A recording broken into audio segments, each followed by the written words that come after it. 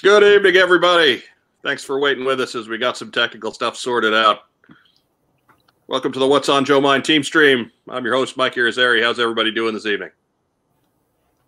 What's up? Hey, great. It's Friday. As you can see, we have a guest in our normal cast of characters with us today. First off, of course, the queen of G.I. Joe cosplay. I've got my own problems going on this end. Wow, all this time we're late and I'm still screwing things up. But anyways, the queen of G.I. Joe cosplay. That's right, it's Mark Weber. That's what I'm talking about. Wait, no, I'm sorry. My notes are incorrect. The first lady of G.I. Joe cosplay is Joe Colton. Hi, everybody.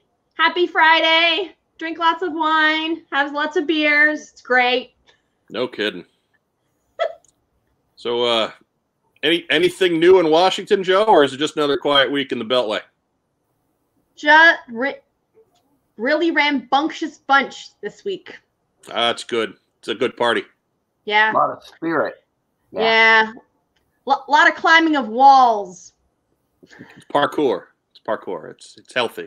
That's right. Keep everybody in shape. Like parkour from The Office, maybe. Also joining us tonight, he's a regular. He's the former head of marketing for the G.I. Joe brand. We just call him the honcho. That's Mark Weber. And look at this. Look at the fabulous castle. We're in an all new location tonight, downstairs, right? They didn't. You're up. It's upstairs from normal, right? Aren't you normally down in the basement? No. Normally I'm upstairs, in the sweet. corner of the master bedroom. So at this point, do they have a gate? The gate is gated in.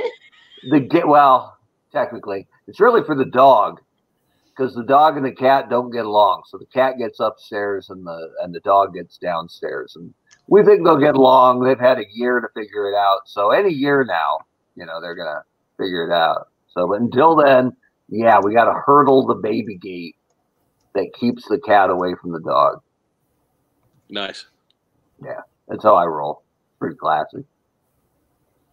And joining us as a last-minute special guest, because he went and dropped news like an hour ago. That's what we do.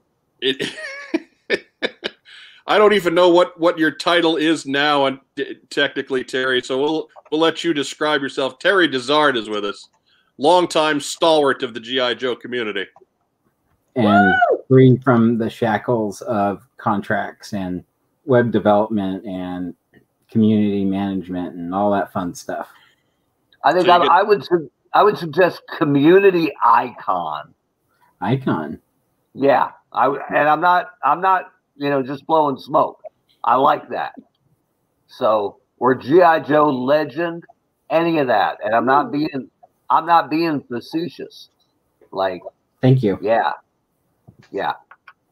Only the best on well. This week, only the best. Some other weeks, You're going to make all of our other guests self-conscious, Mark. Don't do that. No. Almost all of them are great. But again, he's bitter. He's not bitter, and that's what's important. I wouldn't say I'm bitter so much as an acquired taste. Yeah, coffee's bitter, and it's pretty great. Right? That's a good point. I mean, it's like Terry and I get along. Once you put other stuff in it to make it not taste so much like coffee. That's just making fancy hot chocolate at that point. Look, I'm not saying you're wrong. But anyhow, it is January 8th. Of course, you guys know that. It's been January 8th all day. And it's been a busy week, and we're going to try and stay away from current events as much as possible because we figure at this point it's the weekend and we could all use a little bit of a distraction. So let's talk about some G.I. Joe. Terry, about an hour ago, I was putting this thing together, and Mark sends me an instant message saying, "Hey, look what Terry just posted on Facebook." So, Terry, maybe you'd like to describe this to me because I'm hearing about it for the first time live right now on our program. Well, a couple of years ago, I was talking with some of our people that have had a relationship with us at Yojo, And we like to put out some type of exclusive.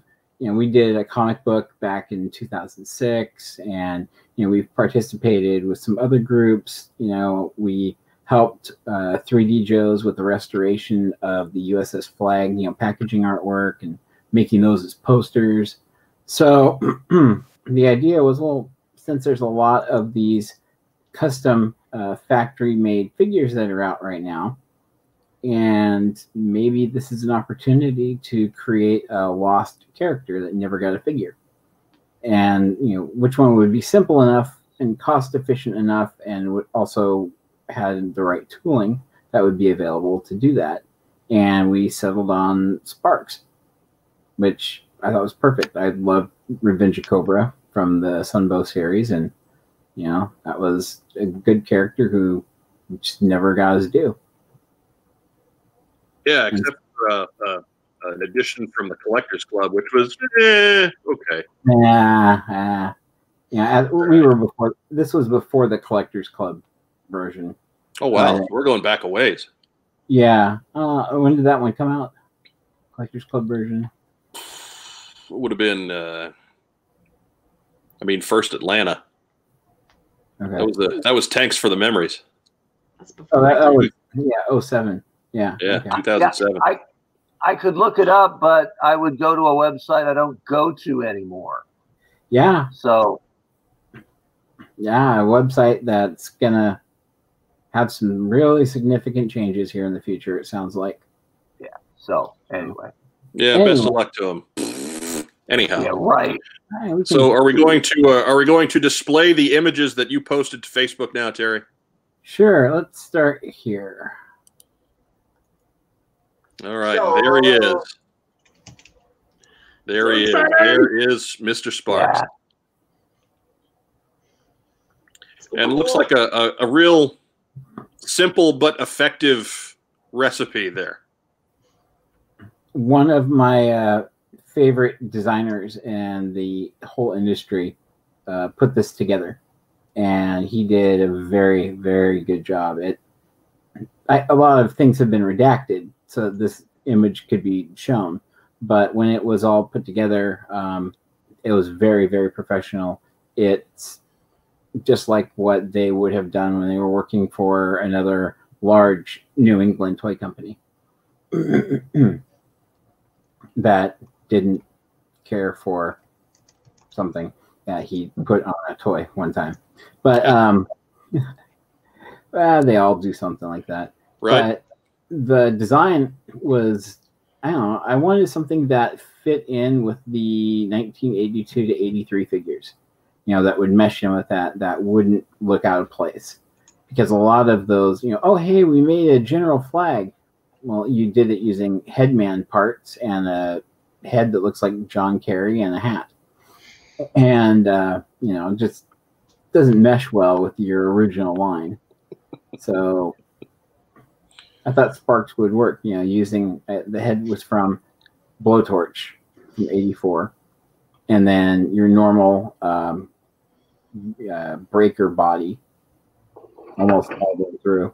And then the accessories were pretty simple.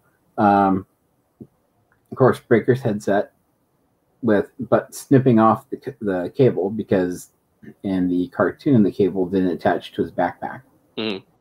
And then we're looking through all the different, Real American Hero backpacks, like which one would fit, because the one that the club used was just way too big and it didn't look right. And so the one that Lifeline version 1 has looks great, and they did it in brown for the accessory pack.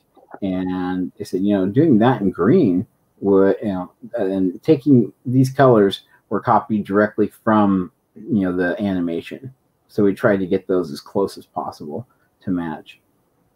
And so, the backpack and helmet, and the best part, my favorite part, is the cartoon laser rifle with 2 or 3 decos. I think, we lost those. Yeah, 3 ops on the gun itself for the black or gunmetal gray paint that'd be put on it. And I was foreseeing overproducing those and then being able to hand out just, baggies full of these rifles for people.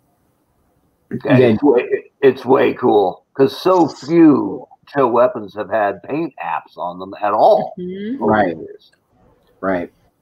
And what the plan for this was to have it be a giveaway, because if we're doing this without a whole lot of official endorsement, which we were working on and discussing that at the time, and if it were to be released without endorsement, we would just do it very quickly, quietly, and anybody that wanted to sign up for the then brand new at the time collection management system, and then it had a buy sell trade engine attached to it.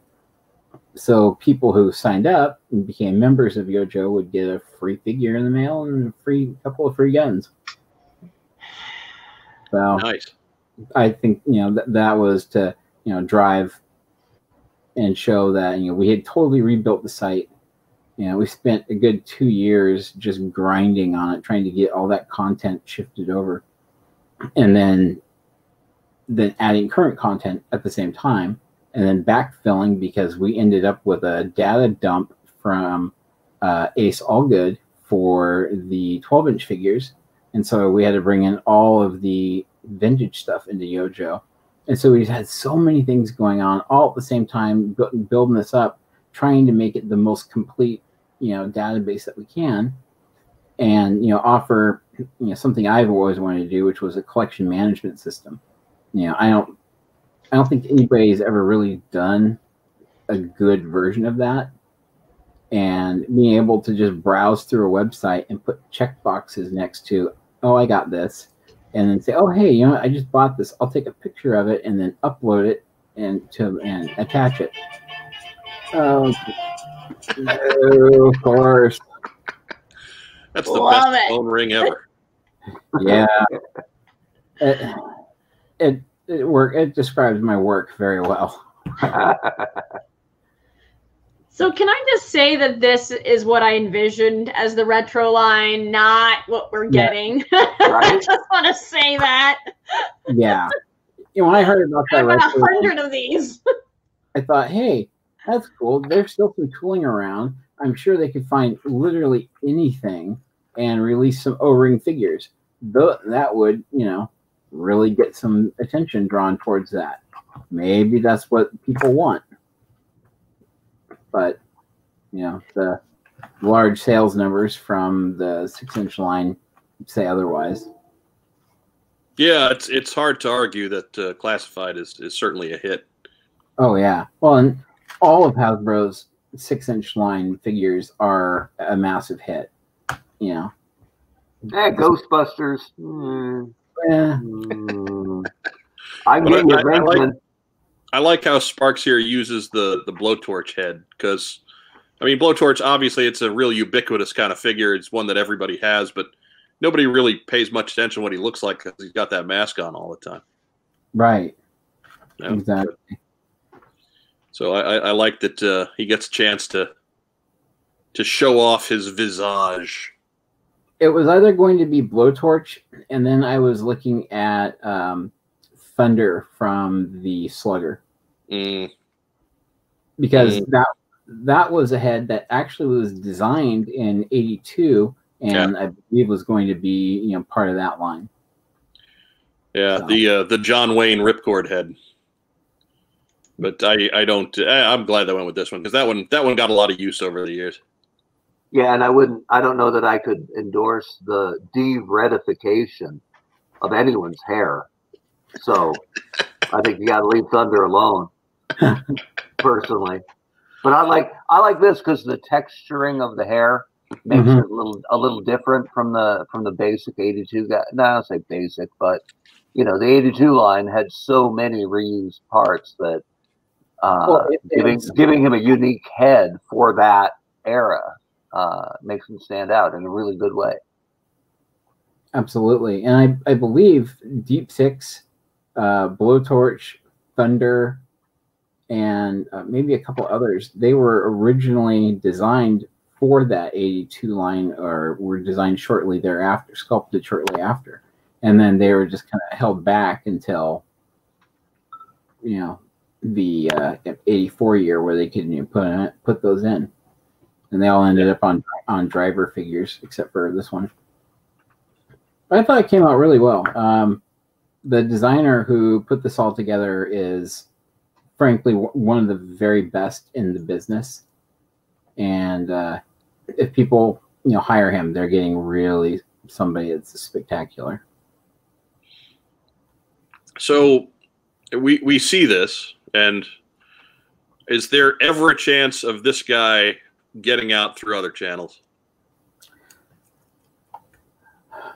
Probably not.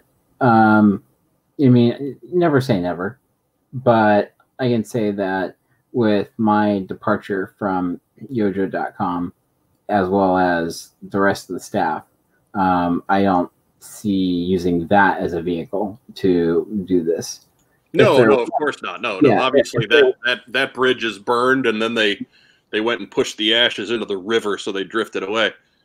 But but there's other groups. There's other groups that have released a figure. Joe Declassified released that really, really cool Sightline figure, making a vintage version of the one from, what was it, 2016? Pretty sure. Yeah. And so there's always a possibility. Weber's laughing because that was during his run on the brand. So anytime you mention something that came out when he was in charge, he giggles a little bit. Just a little bit. So, nice you look striker. as happy as a kid right now, Weber. Right? Well, I mean, the Sightline figure is, it meant something. It was a lot more than just an action figure, right? Yeah. And I'm always very careful not to overplay that, right? Because I didn't know Gary, but I knew how important it was to the community. And so the fact that we got that made was something I've always been proud of. So yeah, happy about that. So yeah, we'll tell you what, man. We'll make some calls. Maybe we're not done with this yet. I don't know. Yeah. That would be spectacular. That would be great. Can't promise nothing, but maybe. If one thing, 10 years of What's on Joe Mind has given me an extensive Rolodex. So let me fish that out. We'll see what we can do. Cool.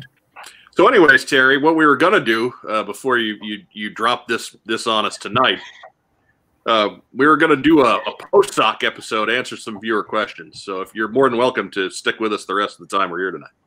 Absolutely. Yay! But before we do any of that, we do have a little bit of news. Hey, look, she hit her cue tonight. Right? It's gonna be a good night. She's showing off. If Joe Colton's paying attention, it's gonna be a good night. She's like, we got guests over. We got to get out the good china. Yes. Terry's visiting. Yeah. Oh, first news item. The New York Toy Fair has been canceled. No. The New York Toy Fair, the first major toy show of most calendar years, has been canceled for 2021. Previously, the convention had been pushed back from its customary February dates to May 1st to the 4th. In a press release, the show's organizers, Toy Association, cited the ongoing COVID-19 pandemic as the reason for the cancellation and said, quote, "As uncertainty about the pandemic persists, the Toy Association remains keyed into what is possible, concentrating on its digital business offerings, bringing the industry back together in person for Toy Fair Dallas 2021 from Tuesday, October 5 through Thursday, October 7, and looking ahead to Toy Fair New York 2022 from Saturday, February 19 through Tuesday, February 22 in a newly expanded Jacob K. Javits Center, which will allow for new exhibitors, new educational offerings, expanded networking opportunities, and more," end quote. So at first we were dealing with a postponement, and now we've got a cancellation, and unfortunately, New York Toy Fair is off the board for 2021. Mark, you're the industry pro. What does that affect?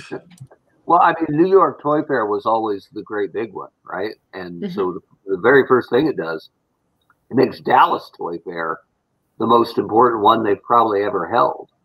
And sometimes, and I've been at big companies and medium companies and really small companies. And sometimes the small companies, not just their best foot, but their only foot is sometimes only foot forward is at Dallas Toy Fair. So it'll be interesting to see if those little guys actually get squeezed out by the big guys who are suddenly, you know, holding Dallas Toy Fair in higher esteem. Again, this is hoping that things are better and that Dallas can, you know, can come off as usual. But it's a big deal. And so it'll be interesting to see, since most companies save stuff and gear up their release calendars to be around New York Toy Fair as the big news dump. If it actually spreads out a little bit, you might get more traction by releasing something in early January, right? Or late February, because you aren't going to get steamrolled by Lego and all the, you know, all the big dogs. So I would assume that they wouldn't just news dump business as usual. I wouldn't. I would spread it out. And so if you were, I don't know, Hasbro, maybe you would split up your big brands and have Nerf on one week and have, you know, G.I. Joe another time and Star Wars another time. And they really have been doing really good work, I think, with the Hasbro Pulse. And this is a great vehicle for them to push forward all of their stuff. If it's released first on the Pulse and then almost immediately followed up by the same images and news releases and press releases going out to the mainstream media, it's almost the same thing, but it gives, you know, some swag to the Pulse because they had it first. So it's a really good opportunity for that, for Joe fans and fans of anything Hasbro. And I'm sure other companies will at least think about doing it the same way. And there, you know, some companies may just do it, you know, the same way they've always planned. No, we'll release it, you know, right around Valentine's Day, all at once. It'll be interesting to see how companies respond, but it is definitely an opportunity to, you know, kind of deviate from what's, you know, how it's always been done. I also think about, see, now that the Javits Center is already huge as it is, but now they're making it even bigger, which is also what they're trying to do to San Diego Comic-Con's big convention center. So I wonder how many more, if they're going to have a little guy section that's bigger now for them instead of like crammed in 2022 at New York Toy Fair. Well, and New York Toy Fair has changed tremendously over the years, because it used to be a wide open floor, and if you had access, you could walk up and see everything and talk to anyone. But now most of the mid-major booths are curtained off and by appointment only, and the great big guys are off-site. Hasbro isn't in the Javits Center. Mattel usually isn't in the Javits Center. I don't think Lego is. So, you know, it is New York Toy Fair, and it's a big deal. But some of the biggest, you know, dogs in that overall fight aren't even there. They're nearby. So it's part of a toy buyer's regular trip. But it's smart of them to get bigger, just like it's really smart of San Diego, because Las Vegas has been trying to get that comic convention forever. And they've got nothing but space, right? Right. And everyone loves San Diego Comic-Con, but even the most ardent fan would tell you it's kind of pinched. Right? It needs growth. Yeah, it needs growth. And it was weird when I went there last time. They had said that they were gonna they were pitching to the city to make it bigger, and I was like, are they going into the water? What are they doing? Right. It was ridiculous. Like, there was no room to, like, even the vendors were squashed. Like, the big guys were just crammed in. So I don't know. I'm excited for both. That's been the lament of true comic book fans and the illustrators and the industry guys, is it's not even a comic book convention anymore, right? Yeah. I mean, they don't want to bite the hand, but Mhm. it has become an entertainment convention and Oh, gotten totally. so huge. And that would be a good thing if the comic guys still had more of a foothold there, and they're just getting squeezed. So it'd be interesting to see what they did with both. Well, even what is it, D23? Is it Mhm. D3? Yeah, they took a lot of their stuff out just to do it at their own venue because they were just so constricted at San Diego. Like, not that they pulled all their stuff, but they were at the time, I saw that they were slowly taking away their major announcements, and they were like waiting for their own convention to like release. Like, they'll have a sneak peek, and then at theirs they'll have a bigger trailer. Sorry to You're okay, but before we get too far off topic, because now we're out of the toy industry stuff and getting into con life in general. We don't want to get too far into this. We could spend the whole rest of the night on that. We got a lot more to do. So next news item. The G.I. Joe Retro Collection Wave 4 has been released to retailers. First revealed by Histank.com, the listings for 3 more retro figures have been discovered at German retailer Indie und Spiel using filler codenames Atlas, Leo, and Meteor. Ooh. The site also points out that Atlas is likely a Cobra Trooper, as the classified line lists its Wave 3 Cobra Trooper as Atlas 2 in its listings. So three more for Wave 4. Doesn't look like there were any vehicles included on that, which is odd because I would certainly circle the vehicles in the retro packaging line as the high points. For sure. But so I guess I wonder what combination of parts they're going to use for the Cobra Trooper. You know, you have several iterations of it now. Some look great, and the 25th stuff looks pretty soft in comparison. Right. I'm kind of hoping they go more 50th line or Pursuit of Cobra. Right. Or even if they just go with the one that they put out in that San Diego missile defense diorama, that would be okay. That's pretty much what the Cobra Commander was. As mostly that that came out. That's in Wave 3, right? Yes. Yeah. So, Sorry. That San Diego set that they put out, that missile one, that's a really good set, boy. Somebody did some really good work on that.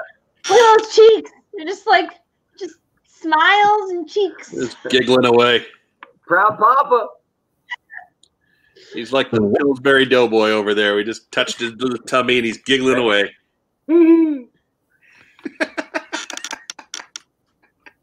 Honestly, what that gave to the community, I know there weren't a whole lot of those sets made, but one, it brought awareness of that set to many collectors who didn't know about it, and two, there's some of us are not going to be able to afford what's it going for now, like $6,000, you know, for a complete one in a box. It's not obtainable for almost anyone. So that was a great opportunity to at least put some more out into the secondary market. And that was, I think, the only Joe product that Bobby Bala and I got to work together on. The only one. We only got to collaborate on one thing because we worked at the same time, and he was on Transformers when I was on Transformers. So we've been friendly forever, but we hadn't actually got to collaborate. And of the two of us, the one who actually did the better work was the packaging guy. The guy who did the packaging, who made it look weathered, but new. It was outstanding. It's my favorite part of that whole thing, and I had nothing to do with that. That was brilliant. So good. So give it up to packaging guy because he killed it. Okay, well, next news item. We've got some new Funko Pops to look forward to. Scarlet Baroness Snake Eyes version 2 and Storm Shadow version 2. We can expect them on our shelves at some point later in the year, probably more like the fall. But anybody really looking forward to any of those? You know, I bought the Zartan, and it's pretty cool. And a good buddy of mine bought Shipwreck, And that was pretty cool. I think people are gonna pick the one character that they identify with. So you're not gonna have a huge line. But it's still pretty neat. Like that Beachhead that was what New York Comic Con exclusive last year. Hang yeah. on. Yeah, some kind of exclusive. Let Mike reach into the Beachhead pile. Yeah, The 2020 2020 Fall Convention Limited Edition. It's the only one I've seen yet that has like an accurate looking, accessory rifle with it. So I think Leatherhead did, or Leatherneck did. Yeah, Leatherneck. It came out. Those were right around the same time. Yeah, Leatherneck I think is out there now. So yeah, and the new Snake Eyes with his itty bitty Uzi. oh, it's so cute. Yeah. Snake Eyes is probably fine because you didn't have those little dead eyes. Like You Beachhead. don't like the dead eye look? I do not. I have the Beachhead one because I kind of have to. I've painted myself into that corner. Yeah. But the only other Funko Pop I have was a gift. It was Cobra Commander. And I think he's my favorite one because no eyes. See, what's interesting about those is those first 4 came out years ago. Yeah. And then like nothing. So it's like, okay, they did 5 or 6 different, variants, 4 figures, and that was it. They were done with G.I. Joe. And then all of a sudden, there's a clear Zartan or a camouflage Zartan and the regular Zartan. I really want that camouflage Zartan. It's the king of the toy aisle, man. They woke the sleeping beast. Yeah. Well, there's all kinds of strange things coming out, and I don't know if it was because of a stalled movie that's been set back or not, but those plastic little statues from GameStop and Big Bad Toy Store, those things are awesome for what they are. You know? And the second wave that has Serpentor, that thing is amazing. It's not as cool as the $800 statue that was released recently, but for $50, you're not doing a whole lot better than that Serpentor statue. Right. Yeah. Yeah. The statue is awesome, but is it 16 times more awesome than the $50 guy? Nah. No, right? I have to see it in front of me. They're big. Yeah, I know. Like it has to be like on a literal pedestal in your house somewhere. Right. I wanted the Scarlet one, but then the HVAC went out and I had to cancel my order. Oh yeah, it was good. It was good looking. It really was. She was gorgeous. Yeah. You and your responsibilities, Joe Colton. I know. I don't like adulting. The Baroness one, which is I think the last one, that one, at first I'm like, Baroness, whatever, sometimes they get just a little over stylized. But then I looked at this one and I'm like, wow, they have all the details of the moire on this. Like faithfully. And her gun looks just like the one in the packaging, and they did some amazing work on that. Yeah. One thing about the Funko Pops that I think is interesting or potentially interesting, when they say Snake Eyes version 2 and Storm Shadow version 2, I think all 4 of us get the exact same vision in our mind, right? Right. We're thinking the Night Visor and the Eagle Sword and maybe a wolf. And we're thinking about, the digital camo and the first G.I. Joe Storm Shadow. But is it possible they don't mean that? Is it their second version? Because those are the key characters from the upcoming movie. And the movie is releasing, we believe, at a similar time frame. So could they actually be movie-based Funko Pops? Maybe. Maybe, but think about the Storm Shadow we just got in the Classics line. It was a 1992 Ninja Force version for no apparent reason, which was awesome. But one of the ones that Funko did years ago was the 84 Storm Shadow. Okay? So I could see them not doing him again. So I do think it'll be something different, but... And they also did one of the South American variants, the Black Ninja. Yeah. Ninja Ku. Yeah, over the, umpteen zillion variations. Joe Colton, that's the news. There we go. See, she's on it. She's got it. It took her a second on that one. She was a little frightened because I called her out, but whatever. She got it done. And that is going to bring us to post-soc. And just bear with me as I get our post-soc graphics. Not graphics, graphics. Ooh. And I got mine ready. talk amongst yourselves. There we go. There we go.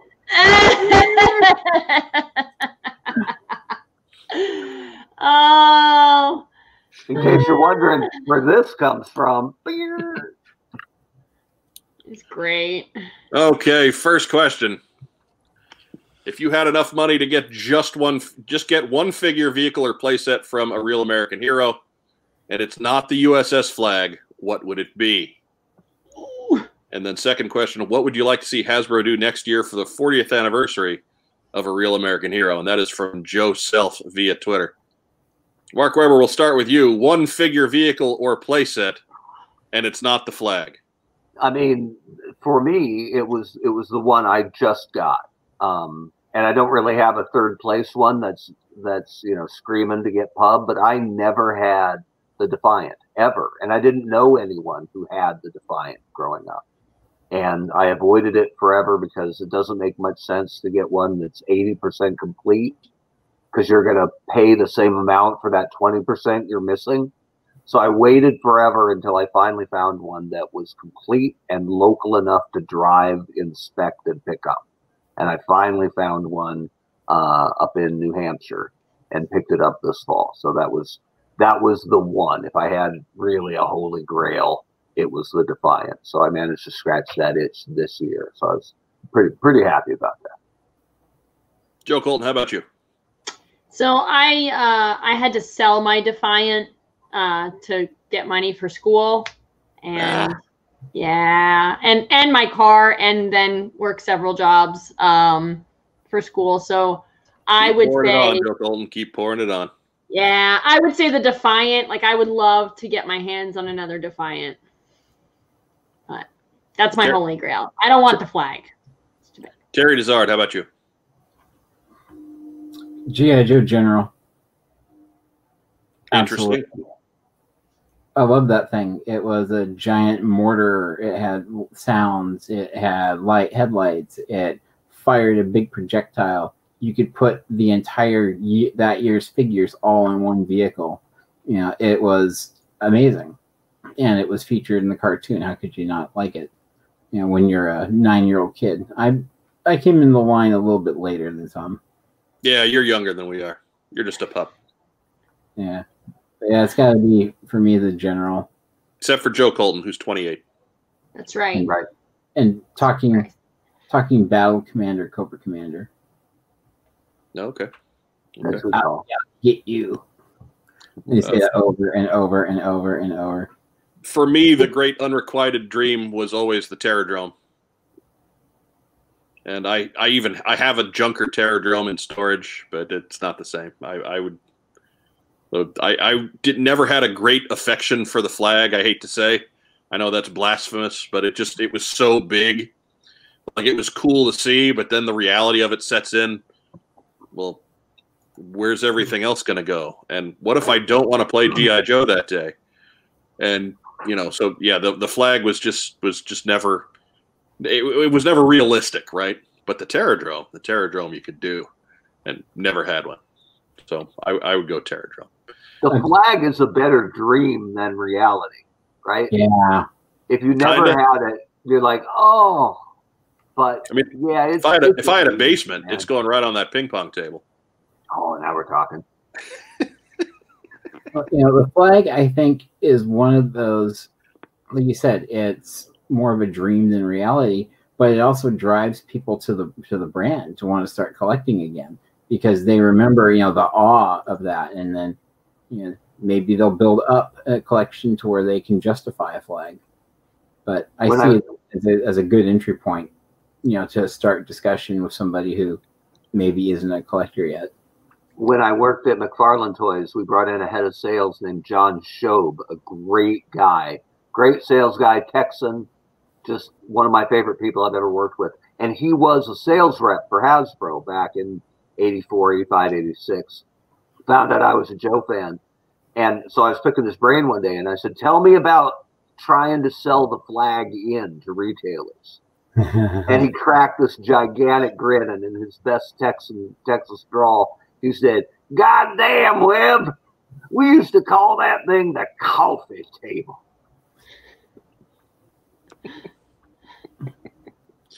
So anyway, second part of this question, what would you like to see Hasbro do for the 40th anniversary of Real American Hero, Mark Weber?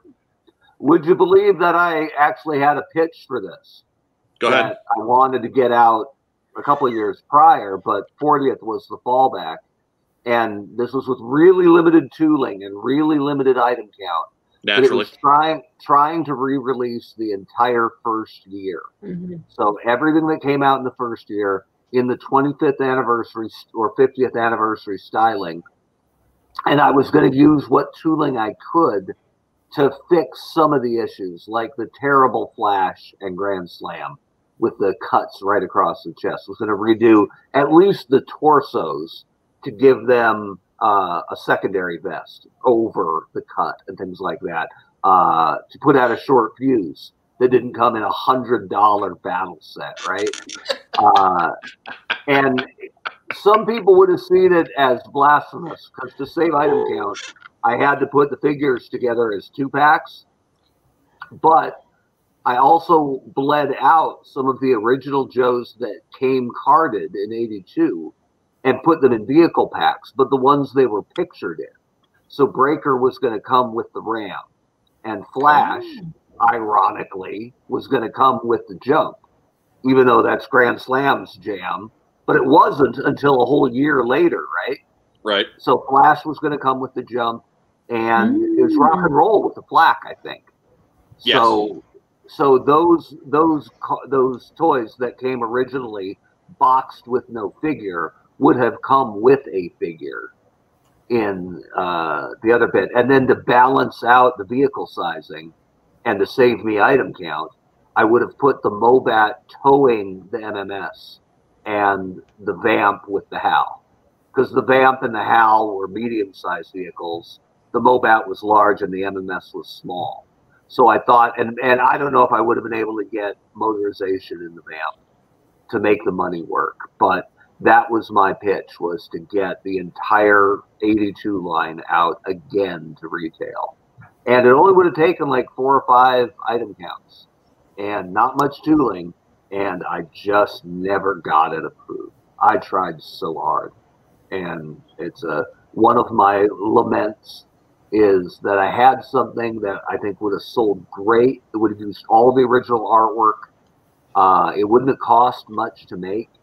And I think that like, you know, in reality, they wouldn't have believed in it too much. So they wouldn't have made much of it.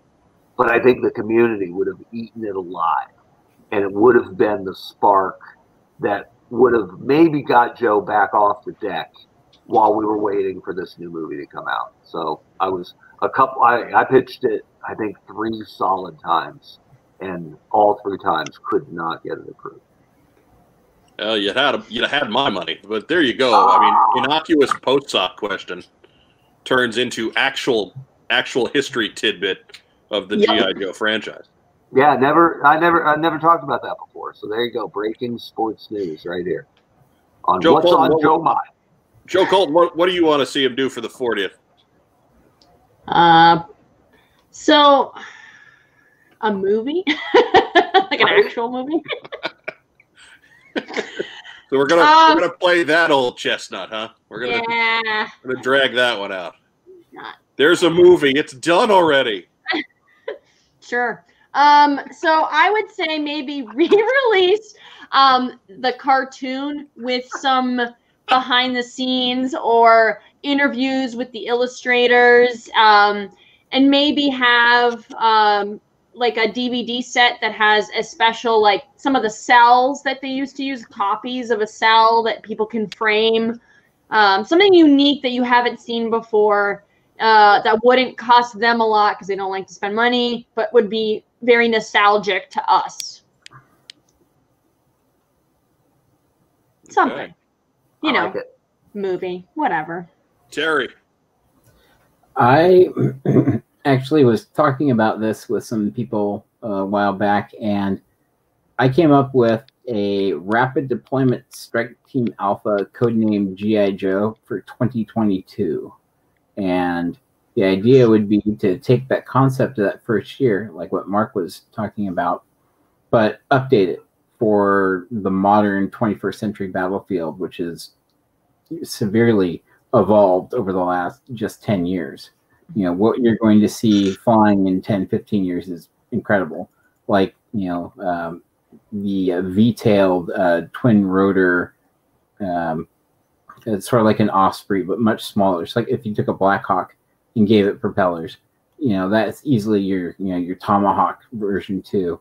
You know, there's all kinds of new things coming out like that would be great basis for new vehicles and new figures. And you do, you know, that kind of line instead of being $100 in the 80s. Try to keep, you know, the total line cost at like $250, and you could probably sell the whole thing. But yeah, re-envision, rebuild, restart, show what the modern battlefield looks like, because that's what the Hasbro people did back in the 80s. They were able to go to proving grounds to go look at prototype tanks and weapons and things. And the Mauler is a real tank. There was a real tank designed for the 82nd Airborne, so that you'd be able to kick it out of the back of a C-130 and have a light tank right there with the infantry. And of course, that never really developed. They argued over, you know, what gun and, you know, Soviet armor and so on.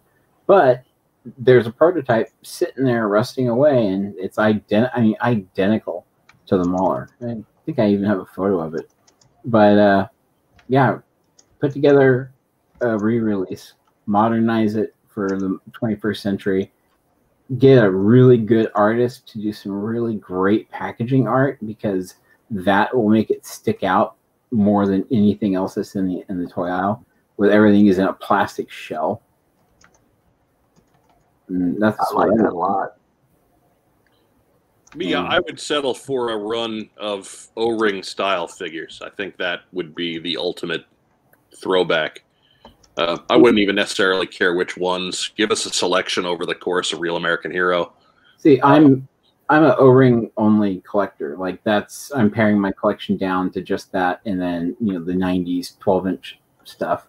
Mm-hmm. And when I look at what is it?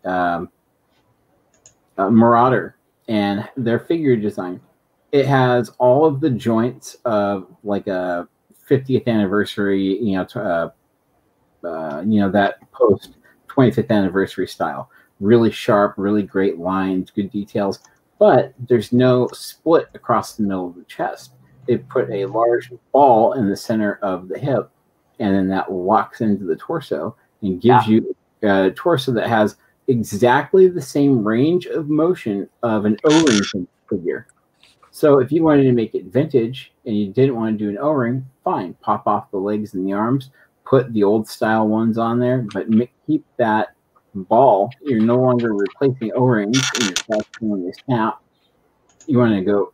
I just think that's like a critical design element. It was brilliant of whoever designed that to make that design, because that chest cut is so ugly, and, you know, you're trying to put accessories on to cover it up, and you can't do the detail. It's just, that was just a bad, you know, if you look at like the buck, so to speak, you know, of a blank figure, that's just a bad design. You know, my opinion. No, not just yours. Yeah. What's the word you like to use there, Weber? Brutal chest cut. And if anybody out there wants to argue, you can find me and Terry back to back. That's right. Dual wielding and saying, "Come at me, bro." The one thing I was talking about vehicles. The one thing that G.I. Joe started it all was the Mauler. Like, it was all based around a tank, and then it grew from there. So I always think that G.I. Joe should start with a tank. Kids love tanks. And there's a stealth tank that Poland invented. It's not a joke. And it looks like the Mauler updated. It's incredible. Or the Mobat updated. It's incredible. Nice. And it would be a perfect fit for something like that. And maybe you call it the Mattis. I think that'd be cool. Instead of the Mobat, they get in the Mattis or the Patton. There you go. As long as they give the stealth tank driver a really small microphone, I'm down with it.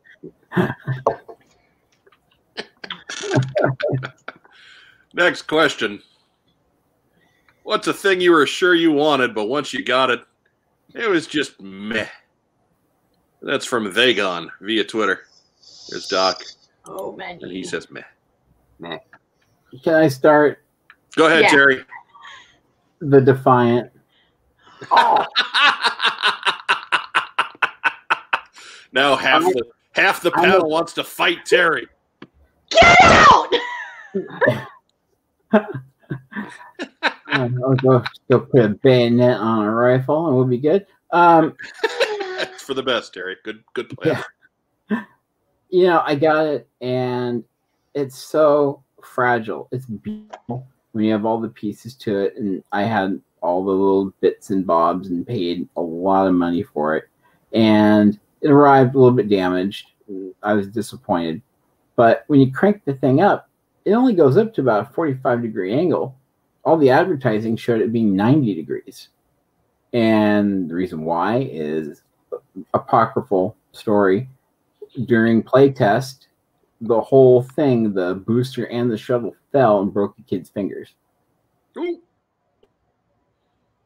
Nice. I did was not know altered. that. Yeah, it was unstable at that. And then the little base where all the nozzles of the engines line up to the shuttles and the booster, those are fragile and break and snap, and it's got so many cool things on it that break. And it's fragile. Like if you get one that's in mint condition, like you put it in a glass box, you don't touch it.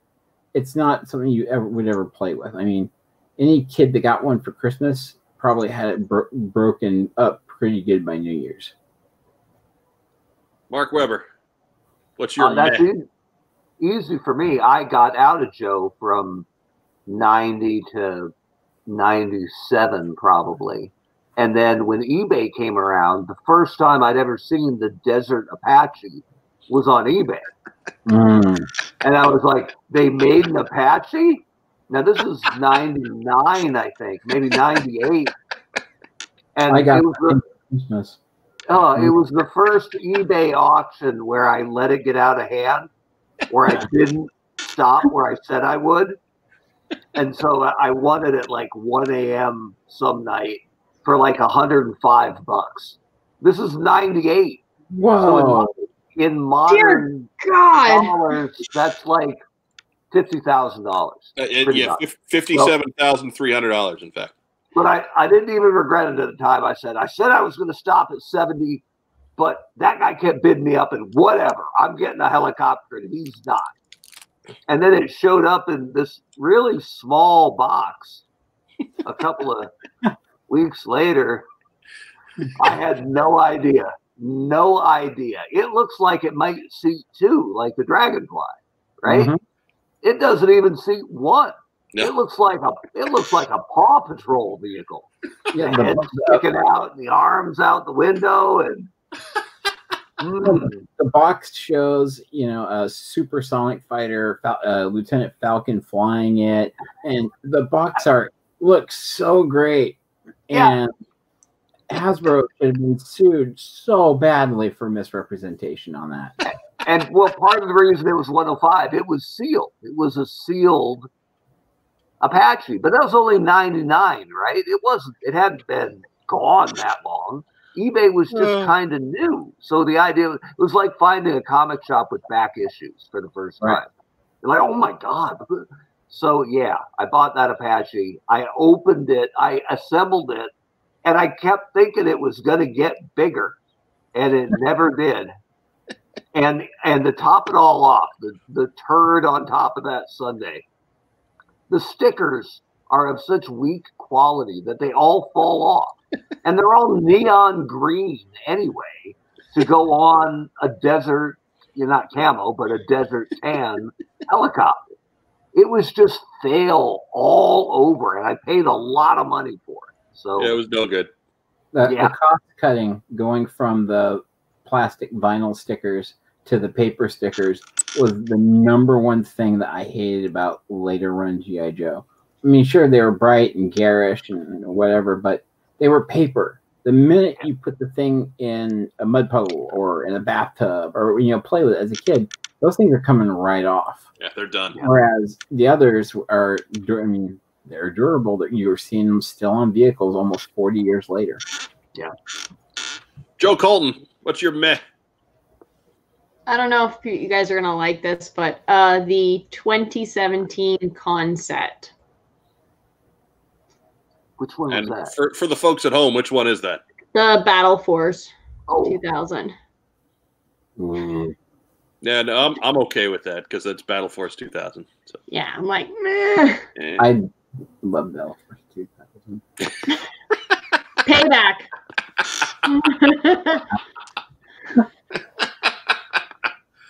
See, I wasn't sure I wanted that one in the first place, so that would not be on my list there. For me, I'll jump in the Wayback Machine and say that my first impression of G.I. Joe is that great story in the comic book in issue number 5, where you had the Mobat with Steeler and Breaker and Clutch, and then the Mobat in real life is just not nearly that cool. So I would say the Mobat was the meh. Meh for me. I agree.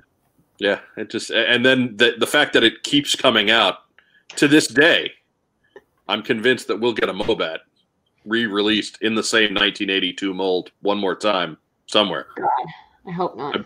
I promise you, it's going to happen. It was not released in very many other countries. I started tracking them down because I wanted to have every version of the Mobat because I like hurting myself. And once you go past the North American releases, I didn't find one in Europe, and the UK had one. The UK did have a Z-Force Mobat. Yeah, that's what I mean. That one. But then when you looked in South America, there's nothing, and then India, there was one. Really? I didn't think they had the one. India is the only one that had it outside of U.S. and Great Britain or Western Europe with the Z-Force tank.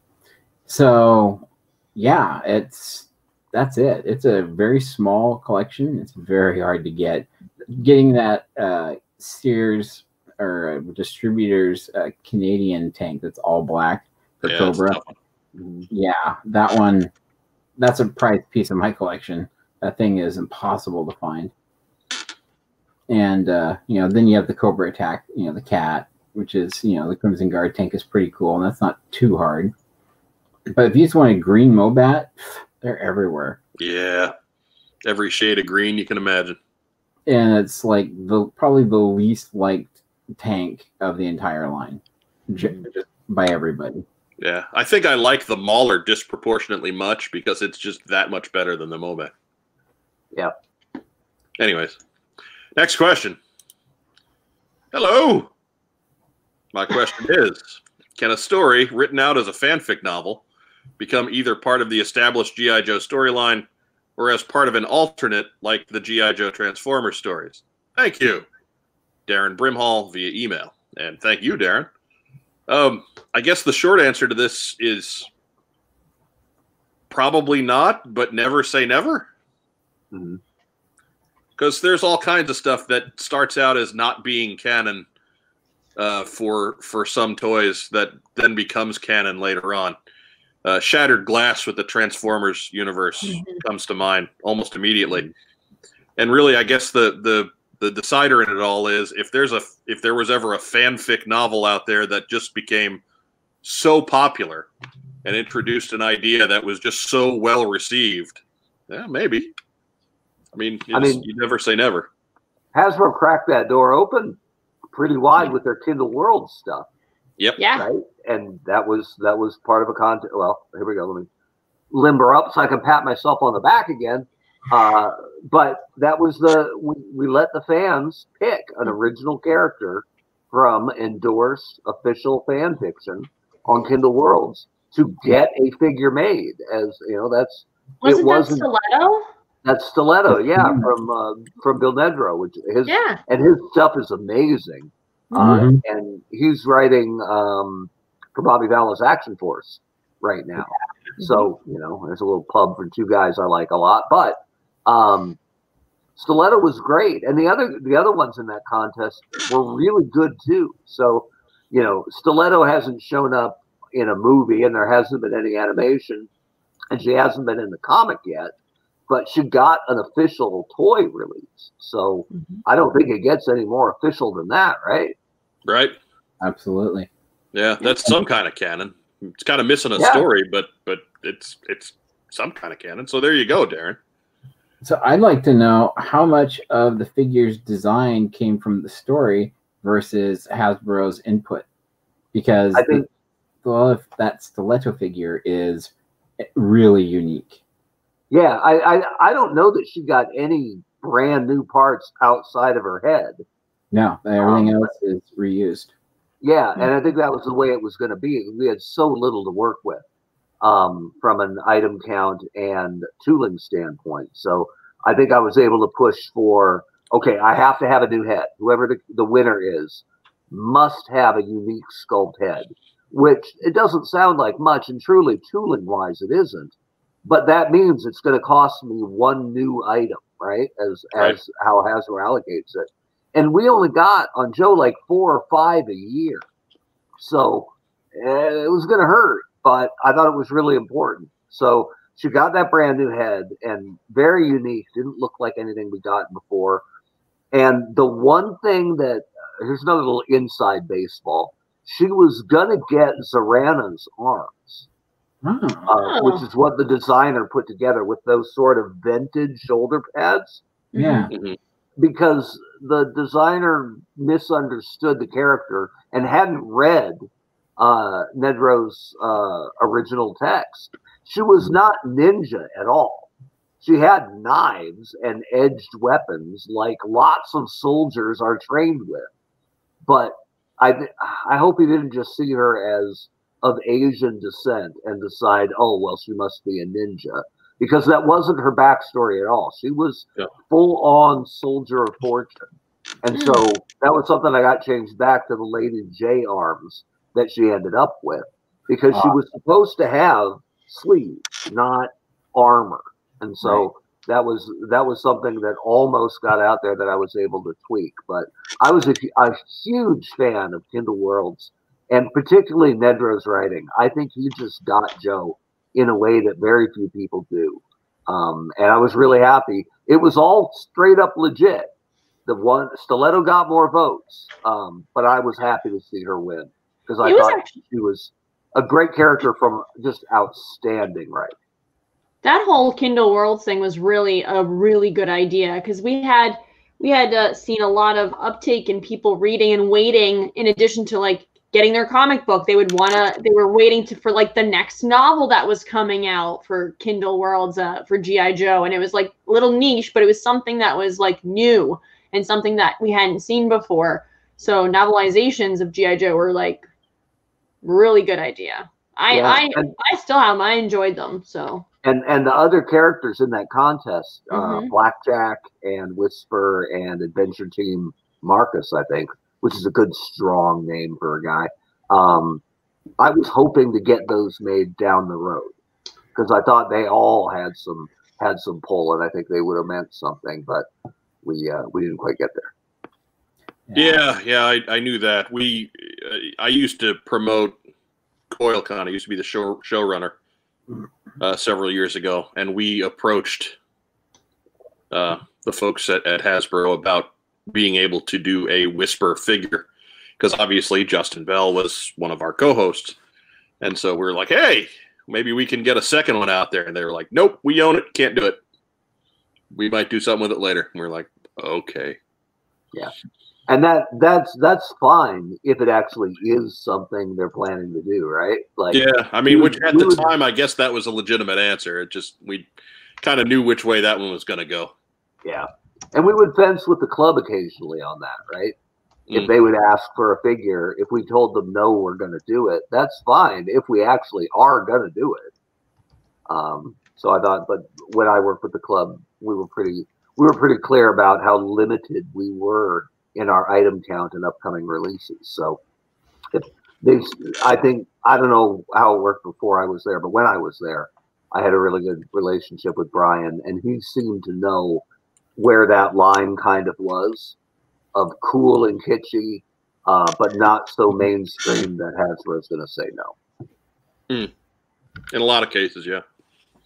Anyways, next question. Oh, it's a Canadian flag. That must mean it's time for King of the Post Stock, Ryan Costello. Let's say you're Hasbro and you consider the classified Baroness to be a successful test of a 6-inch scale vehicle. What's your next step? Mark Weber, again, you're the guy who used to run the marketing for the G.I. Joe brand. Give this one a professional spin, and then we will fill in the tail end with our hack observations. I'll try not to go too long. But I think what a lot of people forget about Joe, because it's been a while since it was there, G.I. Joe is just as much a vehicle line as it is a figure line. And they're just as important to each other. And I think that's what they've lost in Star Wars in a lot of ways, is the original Star Wars line was just as much a vehicle line. And the movies tended to follow that. You can see in Empire and Jedi, what new vehicles can we put in the movie that will sell as toys? They understood that, and it was important to them in the very planning process. But with Joe, they've gotten away from it. And the last times they did vehicles, it was limited to Toys R Us. And Toys R Us is the one that wanted the big $80 vehicle packs, which diehard collectors would buy one. But if you'd had single packed vehicles available where people could buy multiple Vamps or his tanks or whatever, I think they would have got a lot more legs out of it. Anyway, so I love that they're doing vehicles for the 6-inch line. And Joe has a pretty good roster of small-ish vehicles, right? The Trouble Bubble, the Claw, the Ram, the Armadillo. There are sizably reasonable figures that they can make work with the classified line, because you're not getting beyond a Vamp or a His tank ever. That's a HasLab kind of quest. So anything bigger than those two items is never going to happen. And for mass retail, you're looking at something small. So, but the one I would do that I think they could do in classified, because I can't see it in any current entertainment or upcoming entertainment, is Serpentor and his chariot. I think that's a $50 buy easy, and it would look so good in the packaging that I think that's a hands down winner. I'd love to see that in the classified line. I think yeah, absolutely. Terry, go ahead. Well, do we want to keep doing Cobra vehicles, or would you want to do a G.I. Joe vehicle? It's your next step. What's your next step? Baroness has the motorcycle, so let's do another motorcycle, but let's update it. Let's do the Ram. I loved the Ram because it held the figure really well, better than most other motorcycles. And it had that awesome Vulcan on the side, because people know me. I have a thing for the A10 and guns that spin.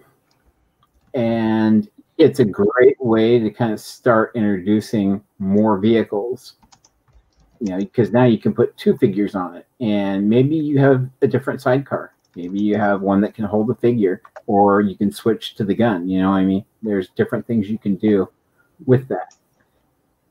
And maybe use the vehicles to start some type of, modularity system that other toys are doing, where you can, swap out weapon systems and different things, and, build off of that. So, Terry, you stole my idea there, Terry, but I am with you 100%. Figure out some nifty motorcycle that works, and one, that comes with one figure, then another figure comes with that big Vulcan cannon, and it's the Ram, and then maybe another figure comes with a sidecar, and it's a Silver Mirage. See, exactly. When you look at a G.I. Joe figure in the classified line, you get a pretty good figure. You look at something in a Marvel line for a similar price point, and you're getting, an arm, a leg, a torso for another, end cap piece for that wave. You're getting, a big guy. Well, you could do that with smaller vehicles. You could include parts for a Trouble Bubble in your Cobra assortment. You can include parts for a Ram, or, 82. There's some better stuff. I mean, you could do, I don't know, the Armadillo would be easy, in that same size. Maybe the Skyhawk, pulling that together from just pieces. Build a vehicle instead of build a figure. The original pitch for 6-inch Joe had build a vehicle as a big part of it. Ooh, and and it was called G.I. Joe Elite at the time, and I think it would have been huge, but yeah, you didn't hear that from me. Too late, Mark Webber. Too late. Right?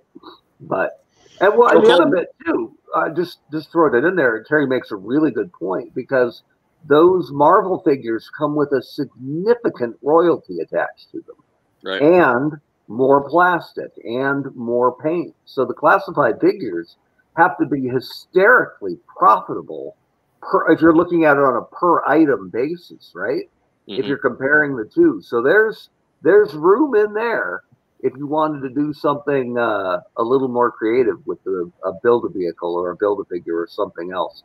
That's why I think they have to be extremely excited about the sales of the classified line, because they have to be amazingly profitable. So I was just going to say that, because it's such a limited figure. I mean, it's just a figure and some accessories. It's nothing like the Marvel stuff where it has a gigantic royalty, or the Star Wars stuff with a gigantic royalty attached. This is 100% homegrown Hasbro.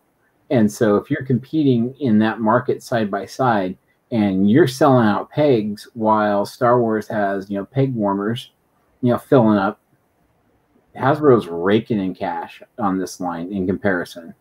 Well, I think they're raking in profitability, where the problem with raking in cash is they were so careful with their releases that they obviously didn't meet the demand. And it's an old Todd McFarlane bit, that you'd rather sell 10 too few than make one too many. And so the appetite is there, obviously. So it'll be really interesting to see how year 2 comes out from a production standpoint, because they are so profitable. I'm sure there must be people inside those walls saying, well, let's make 5 times as many next year. And that's where, you got to be careful. It's a very fine line. Yes. And it's okay to be red hot after year 1 and having left some money on the table, but you have to be careful how you move from there. So we'll see. Joe Colton, bring it home. I was going to say the Ram as well was a good choice, or maybe a Trouble Bubble. They're not too big. So, but if you're focusing on the Baroness, I would do a second version, maybe like a Crimson Baroness and a red bike.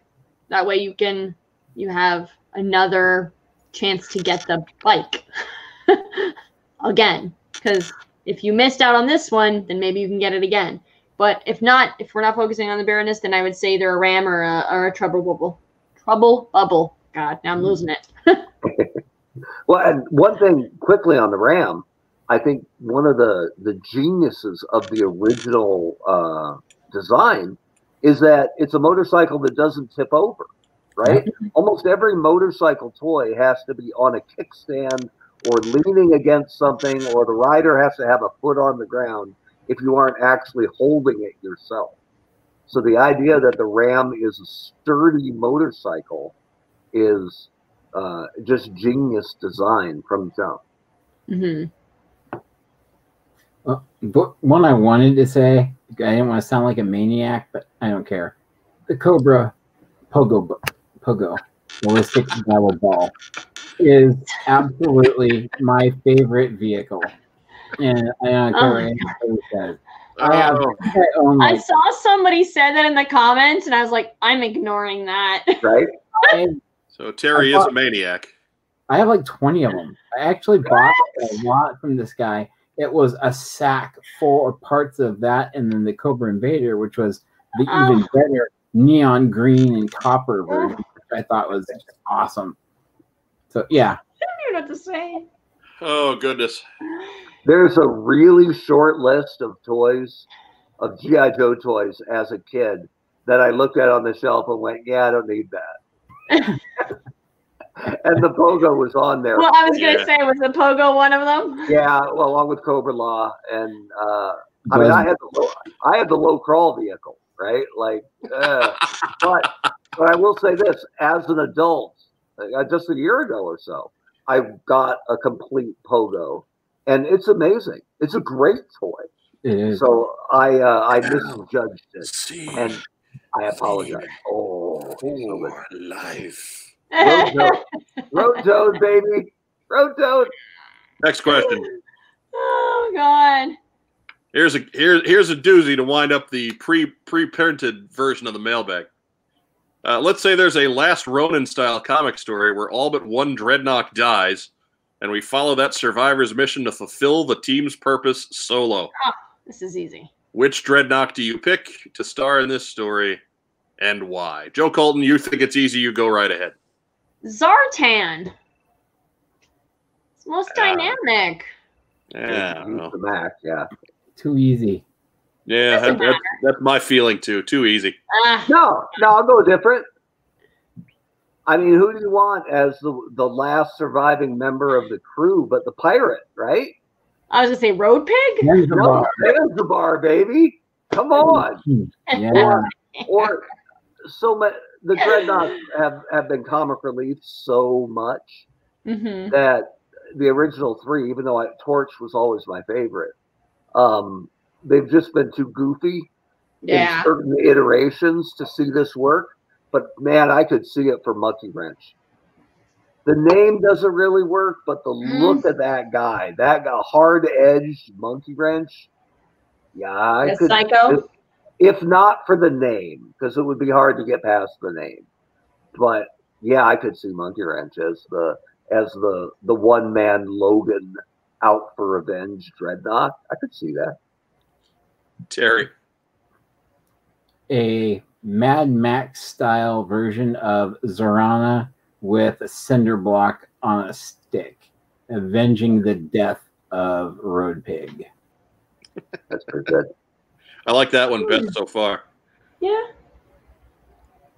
You got a female lead. She be a great choice. You can do a lot of things with her. In the comic book, she was the intelligent side. The intelligent but also dumb side of the Baroness in like the mid 100s issues. They were always fighting, and that was kind of a cool thing.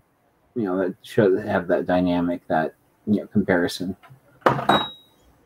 So yeah, I would actually go the other side. I'd go Road Pig because I think just because he always came across as being damaged, he would be underestimated. Like everybody, here's this muscle guy, whatever. And he'd be the guy that there would be a lot of compelling story to be told on how he overcame his particular handicaps. So and avenge his woman, right? And like he hits me as being just I don't want to say dopey, but he hits me as having just enough of a sweet side that he would look as the Dreadnoks as not just being a job, but being his, like there'd be a sense of brotherhood for him. Mm-hmm. That's why I don't like Zartan. Like if Zartan lost all the Dreadnoks, he would just go get a new bunch of Dreadnoks. He wouldn't care. They're guns for hire to him. Right. Yeah. Right. He might miss them and have a fun story to tell at some point, but in the big picture, he's just going to go get some more Dreadnoks. But Road Pig would be like, well, these were my brothers. This was my comrades at arms, and I will avenge them. Blah blah. Like I could see him being that kind of that kind of romantic style lead. Well, would you do the Larry Hama style of him, where there's the duh, I'm gonna smash, and then the very eloquent Shakespearean speaking, alter ego? Donald, yes. Donald, yeah. Yeah, I'd be all for it. Yeah, that would be cool. Liked it. I saw Road Pig on the back of the card one year and said, "That you got to be kidding me. They're really scraping on Dreadnoks." And then I read Road Pig in the comics, and Road Pig became my favorite Dreadnought very quickly. So the figure, anyways. I love the cinder block on an axe handle, right? And explosive. I think it's because of Rambo, but explosive arrows on his wrist. And that shoulder armor piece. Just everything about him was awesome. That was a good figure. Right. So where are we at? We're at an hour 20. Wow. Right? Oh goodness. My goodness. So we're rolling right along. Get another look at Busta Rhymes real quick. But if anyone in the studio audience has a quick question that you'd like us to discuss, by all means, now is the time. Go ahead and throw that up in the chat feed. I will take this moment while we're waiting on those, just to remind everybody that we are trying to get to 500 subscribers. We are coming right along. As of the beginning of this video, we were at 342, which, if you go back a month when we first started doing this, is quite a ways. So thank you to you for getting out and spreading the word, and we just need more. We need more. We need to get to 500, and we'll give away some toys.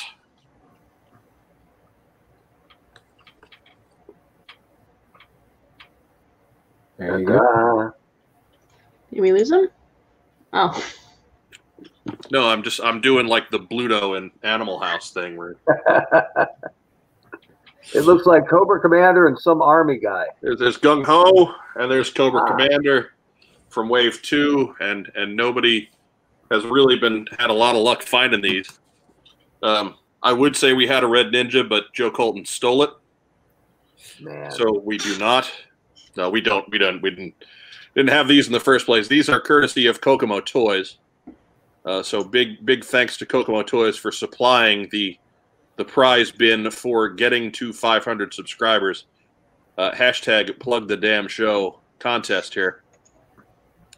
But remember, please subscribe, like our video, give us a comment once things get posted, and that helps us get into the rotation in YouTube's metrics. Take the website, the link to this site, to this chat, and spread it around your social media, and we'll get to 500 in no time.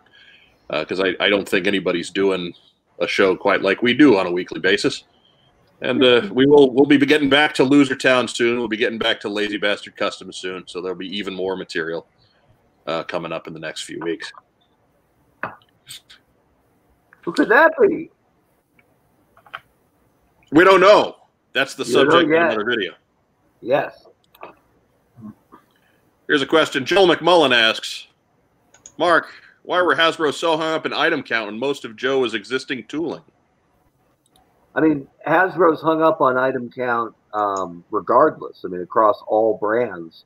And I think overall what they were always looking at was, how do we make more money while producing less overall items? And so that's the story they were the story they were determined to tell to shareholders every year was, we made more money and we did it on less toys. And remember, they've been branching out for longer than I was there, for more than a decade, into being a branded play and entertainment company. So they're not giving up toy or games, but they've been very clear about they aren't just a toy company anymore. So it was always a struggle. And so you would get your item count dictated at the beginning of the year, And like overall as a brand, like I came from Transformers, they get 200 items. And Joe, when I got to Joe, they're like, hey, you have 6. Wow. Awesome. Cool. Great. That's how we get stuff like Tiny Prime. There you go, right? Yeah. So Isn't there a royalty that they still pay on Transformers? there is, but it's small. Yeah, it's small. Yeah, and to Takara, as part of what was originally a handshake deal that has held up for years and years and years, is a really good example of strong corporate partnership between Takara and Hasbro. So now I get it. Transformers was a rock star brand and had movies that was making tons of money in animation, and Transformers has done great things for Hasbro. And Joe was fading. But I think it wouldn't have taken much item count to show that spark was still out there. But Joe was the one that got squeezed. And you would get, at the end of the year, sometimes they would come around and say, hey, we need 2 of your items. That happened to me on Transformers a couple times. We need 2 of your items. Well, okay, I'll make it work. And to be clear, I didn't have 200. The overall brand had 200, and maybe I had 35 of that for Generations or something. Right. But they would come around. But the brutal part was sometimes when they came around, they didn't go to the big fat brands. They didn't go to Nerf and say, we need 2 of yours. They would come to G.I. Joe and be like, how we said you have 6? Yeah, you got 4. It's like, you didn't take 2. You took a third. Right? That's like going to Transformers and saying, I need, 67 of your items. So they were very focused on it, but for a lot of their brands, it worked really well. And for Joe, it was a squeeze. It really was. Yeah. Who's the 800-pound gorilla in the toy aisle now, Mark Webber? Yeah. Who's the one that's causing such a stink because that Target makes them impossible to find in their system, huh? I'll give you a clue. It ain't Ghostbusters. That's right. It's not Ghostbusters. Plenty of Ray Stantz still available. Yeah. Yeah, it's the one line that they don't pay any extra money out to. It's cheap to produce, and it's got a high margin, high profit margin when it comes in. G.I. Joe should be one of their core focused groups, but who knows if there's any deal with some of the bigger companies that they're partnered with that they don't want that large of a competitor on the shelf. Yeah. So, and Star Wars and Marvel are what's probably keeping G.I. Joe down to a small count and a small release. Yeah. So, we could ruminate on that for a long time, Terry. I don't want to go down. I don't want to get on that soapbox. It's not a soapbox. It just is what it is. Right. Anyhow, let's move on into what we got in. It's the time of the week where we brag about the stuff that showed up on our doorstep. Mark Webber, you get anything in this week? I'll go through it quick, but it is a bit of a story. Target came through on their pre-order for my Firefly. So thrilled to get him. Honestly, not as bad in person as I thought he might have been because everyone felt he's kind of bulky. But this is a pretty damn good figure. It really is. So digging the Firefly. And then let me tell you a quick Walmart story. Here we go. So I got three shipments from Walmart, all from one order, all single figures. So here's how my retro stuff came in. All from the same place. So I got a box in the mail. Great. Crack that open. Got a little packaging. That's good. And Roadblock. Looking really good. Other than the lipstick on him. There's a paint app up there that's tremendously troubling. I don't know if I can get it close enough. Oh. That's odd. Oh, all right. That's very odd. We don't shame that sort of thing around here. You do you. Right. Hey, whatever works for you, brother. So appreciate that. And Judge-a-ho. Right. So then I got my next one. Terry knows where this one's going right now. Oh, no. So here's Destro, complete with dented bubble. Not terrible, but you know, the other one came in a box from the same location that was big enough to hold all three figures. Destro and Roadblock nest perfectly. Same depth bubble. So face to face, well, I don't want to say Scarlet on top because you know the fanboys will take that the wrong way. But my good friend Scarlet showed up right here. Yeah, they're digging this. Look at that bubble sticking up right there because crushed. Did they mail it in a packet? In a bubble mailer. So Nice. it can go through the rollers and get crushed. That's it. So long story long, I contacted Walmart. I said, what can you do about it? They said, we have more Destros. We can send you a new Destro. Here's a code. Just put this on the pack, ship it back to us. Here's the info for your new Destro. Scarlet, however, is sold out, so we can only give you a refund. You'll never find her again. That's it. And I said, it doesn't do me any good because I need the figure, excuse me. And I said, so you've sold me something that isn't what I set out to purchase, and now told me that there's no other option than to send it back. What can you do for me? And if you do that, they will give you 15% of your purchase price back.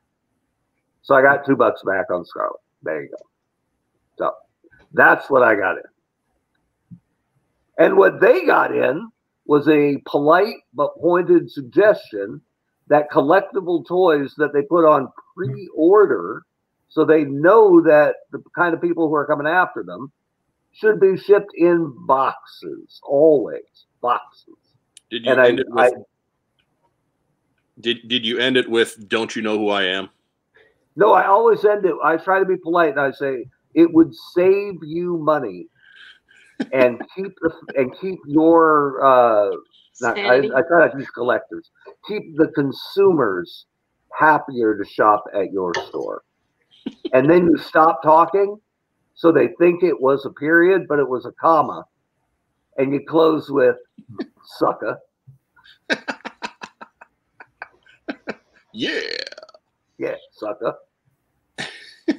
Joe Colton, what'd you get in? I got nothing. Nothing. What's up with that? Yeah, no toys this week. That's no good. Terry, how about you? Let's see here. A neon orange slice figure from 1993. Oh, and 3 targets so I could put one good one together, because for some reason the heads on them are all starting to yellow. Huh. So that's something to look out for, is that blue plastic. Because everything else, the blue is paint, but the blue plastic on the head does yellow. That's good times. Yep, but it's a great figure. I love it. Let's get the honcho back in here. Yeah, what happened? Yeah, don't hit that button, Mark. Neon orange slice, and I freaked out. Sit! Mount! Well, I tell you what, I didn't get a whole lot in this week. I got a belated Christmas gift in the form of this package of Big League Chew. Nice. Oh my god. It's in a Ziploc bag, because when I was tearing open the wrapping paper, I actually tore open the bag. So I don't want to have rock hard Big League Chew. I want soft and chewy Big League Chew. So there we go with that. Now, the interesting story on what we got in actually comes from Racktime Rob, who ordered the same stuff that Mark did. And the first one that he got was Roadblock. And Roadblock, he's in perfectly fine condition. But he came in this box, and inside this box was this box for one figure. What? And there was packing material in there. So one figure got 2 boxes plus packing material from Walmart, and the other package Rob got was for Scarlett, and Rob tore open that box, and this fell out. Nothing? That's right, absolutely nothing. They shipped him an empty box. Ooh. Have any stock left to replace it? Right, and then yes, he got the same spiel about Scarlett not being available, blah blah blah, etc. etc. That happened to me with Walmart last week. I pre-ordered the second spoiler figure for the Netflix series, which is the Nemesis Prime. Like, cool, all right, I get it, and there's weird black Play-Doh. I don't know why there's black Play-Doh on this thing, but okay. And it's Ultra Magnus again. So I got 2 Ultra Magnus figures that are corpse. They're literally mailed you a robot corpse. Yes. Yes. Whoever did that. I mean, spoilers. Doesn't he die in like the first episode? Yeah, like the first 10 minutes. He pulls a Paul Allard Duke on us in that one. Yeah. I'm opening Big League Chew, by the way, if everybody wonders what I'm doing. Yeah. Put that black Play-Doh on Ultra Magnus, though. Nemesis Prime, right? So I had to go to the eBay and go pay more and get the Nemesis Prime, and it's worth it. It's awesome. You're in the big leagues. Oh yeah, look at that. When you make a perfect slide. And You're in the big leagues when you keep the team alive. You're in the big leagues when you block a shot or 2. You're in the big leagues because you're into Big League Chew. I remember that commercial. Oh, look at it. It looks like it's uncommon. Is it just gum? Mm-hmm. Just shredded bubble gum. Gum that promotes smoking. Oh. The tobacco industry. Gum that promotes smokeless tobacco. Thank you very much. Yes. Smokeless tobacco. Makes it sound classy. I'm a grape man, but this is original flavor. Out of here original. Oh, I've never seen the original. I've only ever seen the grape.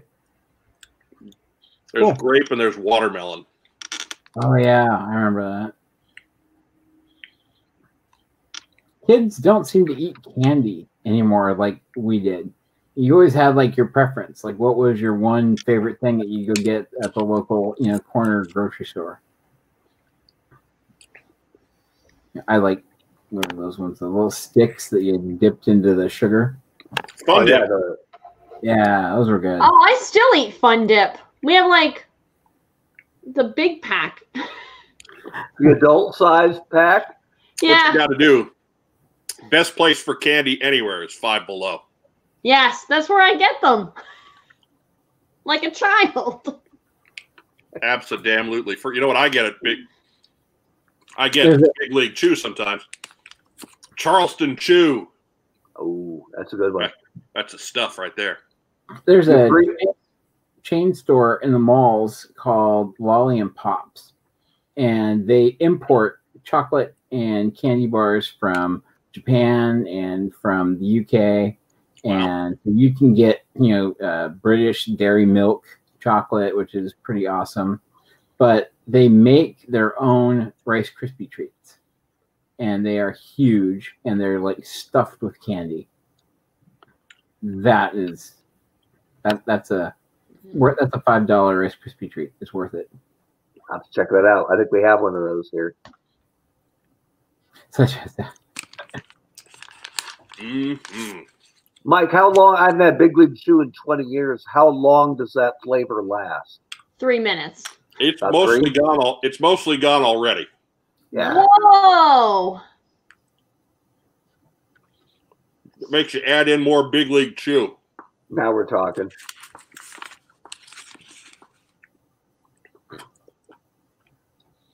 When it loses its flavor, do the Mr. Perfect thing where you spit it out and bat it into the crowd. Yeah.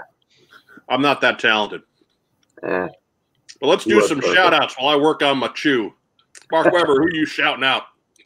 I wasn't really ready to go first. Let's give it up to my family for abandoning the main floor and letting me rule Castle Weber tonight with my trusty steed, who's asleep right over there. Let's pet the dog. Pet the dog. Yeah, whatever. Emma Frost asleep on the couch. That's it. That's it? We're running late. I'm making up time. Go Colton, shout out.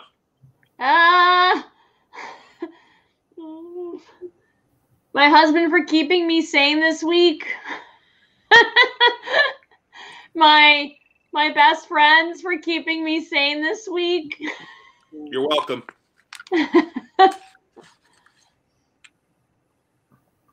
Your co-hosts for checking in when it was getting bad and saying you're okay, right? Yes. I almost had to go in on Wednesday, so I was like, yes, thank you for checking in. Yep. Co-hosts. Yep. Thank you. That's what we do. Thank you to people for doing the right thing. Yeah. That's it. Terry Dezard, you're our special guest. Who we shouting out today? I was just going to say, ironically, if Joe had died, Terry would have been on the show today, regardless of Sparks News. My shout out would be to Troy McKee for being just some awesome artist and a pillar of the G.I. Joe community. And to second one be to Philip Donnelly for putting up with me for 15 years. Phil's a sweetheart. Never would have been Yojo without Phil. No way. Oh. I don't know what this is. Big League Chew. Right? I'll try it next time I go to Five Below. Last week, Phil had one of the best comments in What's on Joe Mind history, where he said, "The podcast that talks about child abuse. That's us." The podcast that talks about beating up third graders. Same difference. I'm going to go ahead and echo Diana's sentiments shout out to Jay Sullivan. Yes. Who is still fighting COVID-19 and needs support. Please go to his site and buy his art, because you know what a great health plan artists have. Yeah. Which is to say, they have GoFundMe pages. So please go buy Jay Sullivan's art. This is the time. It is fantastic. Great guy. I don't want to say something like that and spit gum right afterwards. Right. Great guy, great artist, and guy who could use a hand from the community right now. So good Jay for Diana. And I become good friends over the last 2 years, and he's amazing. And this is just heartbreaking. Mm-hmm. And anything that anybody can do to help him out or his family, it's not just the person who's sick; it's the family with them that is, going along with it. Yeah, whatever you can do, buy his art, send out a message, even just saying that, hey, we're thinking of you, we're pulling for you. Whatever you can do.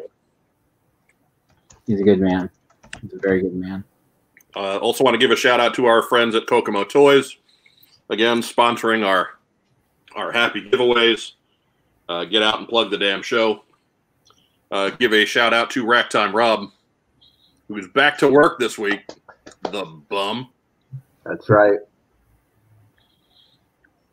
Give a shout out to Mark and to Joe, the co-hosts with the co-mosts. And, of course, to our special guest, Terry Dezard. That's right. Thank you very much. And last but certainly not least, the Ford Gum and Machine Company, Akron, New York. Makers of Big League Chew. This better be the best gum I ever taste. It's pretty damn fantastic. Yeah. I'm really bad at blowing bubbles, though. I think you're just ingesting a quarter pound of sugar. That seems a little light, but probably. That crash is coming. Yep. I don't care. I'm off tomorrow. You're not 25 anymore. I don't need to be. No, isn't that for sure? I'm in the big leagues. Because I'm in the big league too. Oh boy. So that's it at an hour 45. God knows this had a point. For my co-hosts Joe and Mark, for our special guest Terry Dezard, I'm Mike Irizarry. Thanks for joining us here on What's on Joe Mind. Remember, we are still in a pandemic, so please exercise your freedom of choice. Choose to stay inside. Choose to wear a mask when you go out in public. Choose to practice social distancing. And choose to wash your hands way more than regularly. Have a great evening. Keep yourself safe out there. Good night, everybody. Wait for it. Wait for it. Oh my god. Oh no. Beer.